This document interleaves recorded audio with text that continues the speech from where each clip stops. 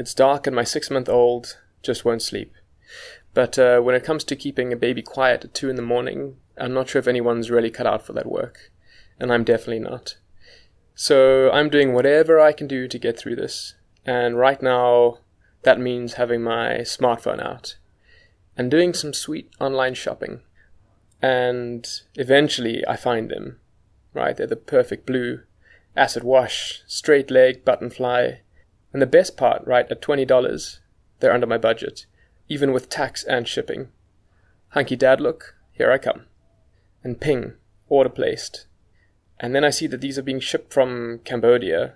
I think they might be made there, which is cool, I guess. Putting money into an emerging market's probably a good thing, isn't it?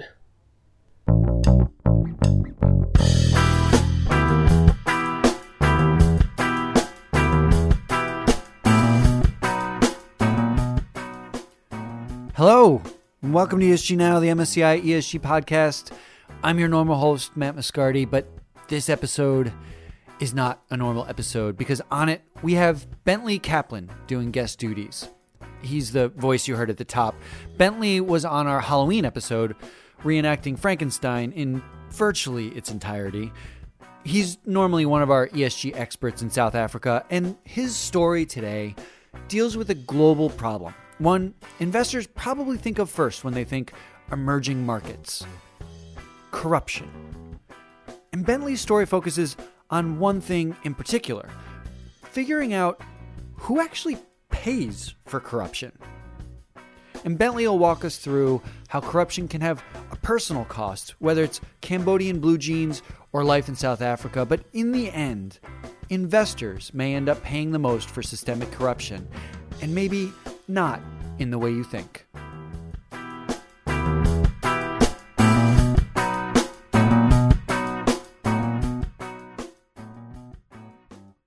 Compared to most countries, Cambodia is quite corrupt. Transparency International, for example, ranks it as one of the 20 most corrupt countries in the world. And all of that corruption, it really adds up. Maybe it's even as much as $2 or $3 of the $20 I'm paying for these jeans.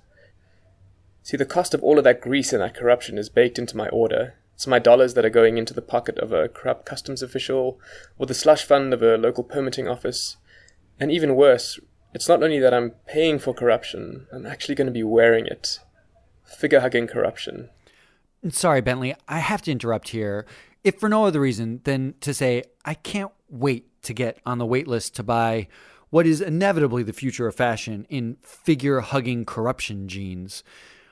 But really, I have to out myself here, and probably some of our listeners. I am an American. A loud, barbecue-eating, slovenly American. And as an American, corruption seems foreign, like someone else's problem. It's like something I need to take a couple of flights and a dozen sleeping pills to actually see in the flesh.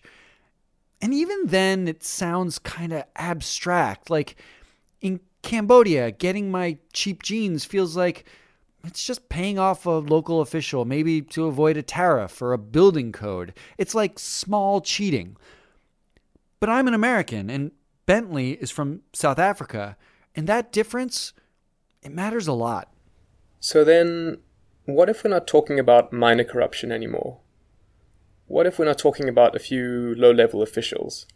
What happens when the whole state has evolved into one big shakedown operation? And what happens when the guy in charge of that shakedown operation is your country's president? And this is where it gets personal for me. Maybe even a little too personal. A bit close to home. So I'm going to step back for a sec, and I'm going to ask my colleague Dan Rogachnik about this. He's one of our senior analysts in Cape Town. Okay, so Dan, South Africa, here we are, and corruption is just everywhere in the media, headlines. Can you put that into context for us? The center of this whole period of kind of endemic systemic corruption has been the Zuma government. Firstly, now what's emerging since Zuma's departure last year is just the scale of it is breathtaking. How brazen the corruption was. You know, people carrying sacks full of cash and handing them over for preference in tenders and government tenders, and it's just extraordinary. Okay, in 2008, R1 would have bought Dan about 9 hours of TV time. That's just enough to get through all seasons of the BBC's new Sherlock series.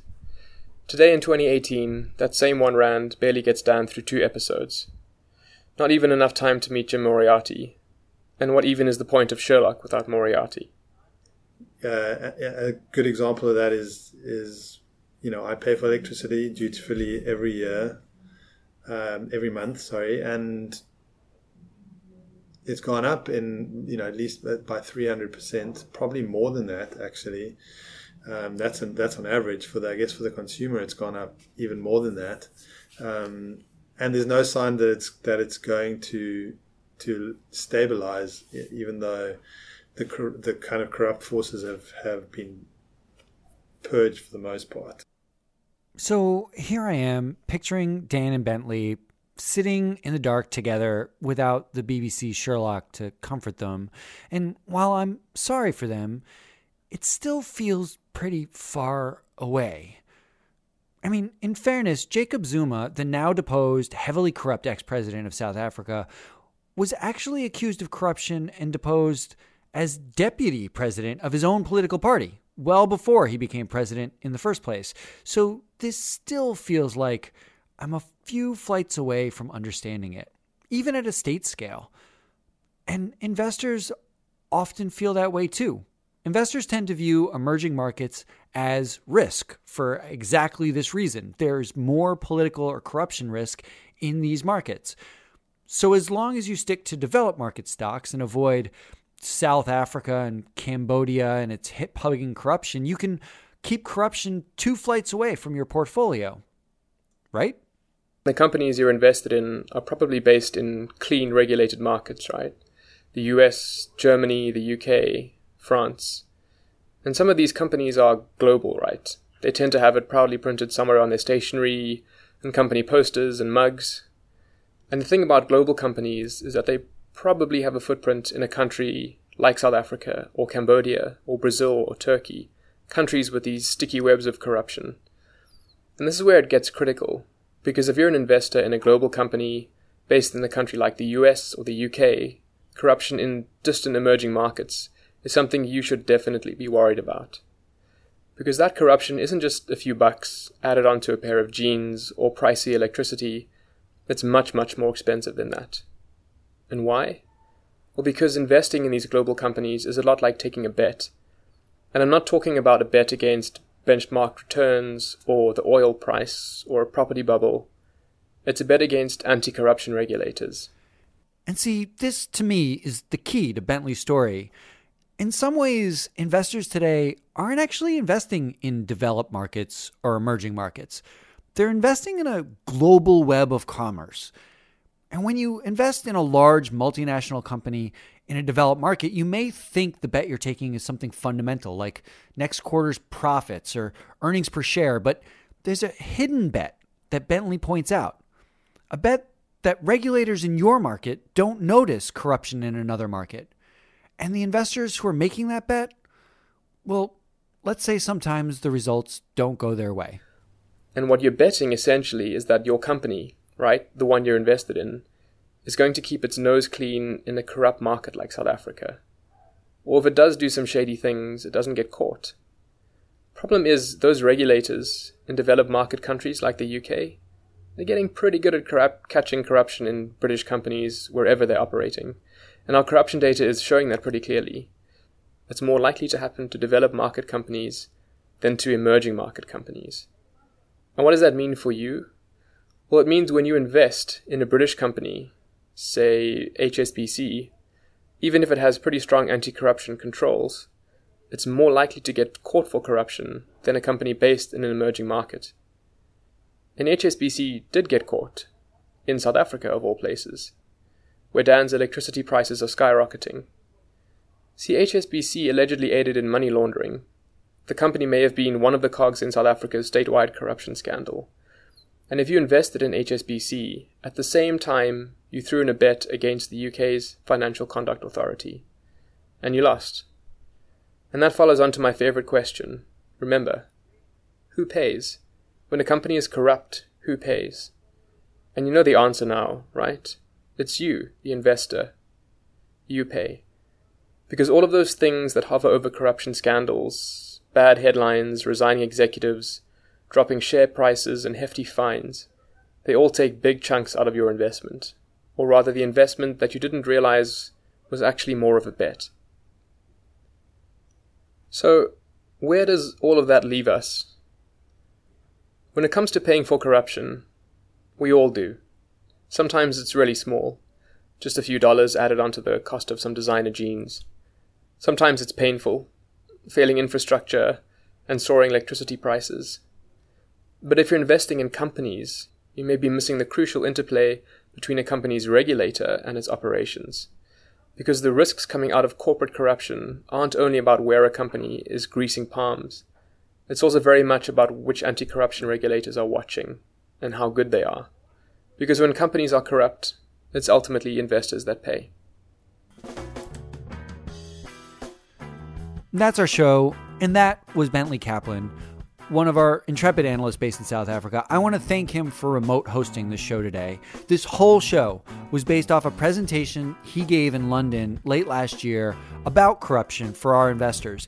If you want to see it, reach out. He used real fancy numbers. It's beautifully done, and I'm sure we'd be happy to share it with you. Also, thanks to Dan Rogachnik, another of our senior South African analyst gurus, and a shout out to Bentley's insightful wife, Tully Hoffman, who Bentley forced to have long recorded conversations with him about corruption, which I guess is the next best thing to sitting in the dark without the BBC's Sherlock.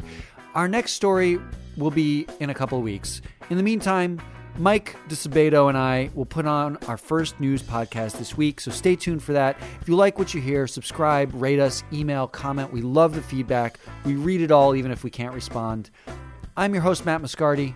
This is ESG Now. We'll see you again soon. Okay, so we are rolling. Okay, and test. Take two. Take fucking two. I know, but whiskey and wine and the children are asleep. Fine. Let's do some podcast. Okay. That was I think the end of that. It's a bit of a meh ending, but what can you do? Yeah, you can punch the ending a little bit. Yeah, I'm sure Matt can trim that to sound really cool and punchy. Cool. And scene. The MSCI ESG Research podcast is provided by MSCI Inc.'s subsidiary, MSCI ESG Research LLC, a registered investment advisor under the Investment Advisors Act of 1940.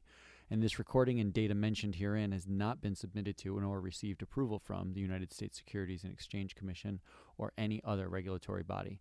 The analysis discussed should not be taken as an indication or guarantee of any future performance, analysis, forecast, or prediction. The information contained in this recording is not for reproduction in whole or in part without prior written permission from MSCI ESG Research. None of the discussion or analysis put forth in this recording constitutes an offer to buy or sell or a promotion or recommendation of any security, financial instrument, or product or trading strategy. Further, none of the information is intended to constitute investment advice or recommendation to make or refrain from making any kind of investment decision and may not be relied on as such. The information provided here is as is, and the user of the information assumes the entire risk of any use it may make or permit to be made of the information. Thank you.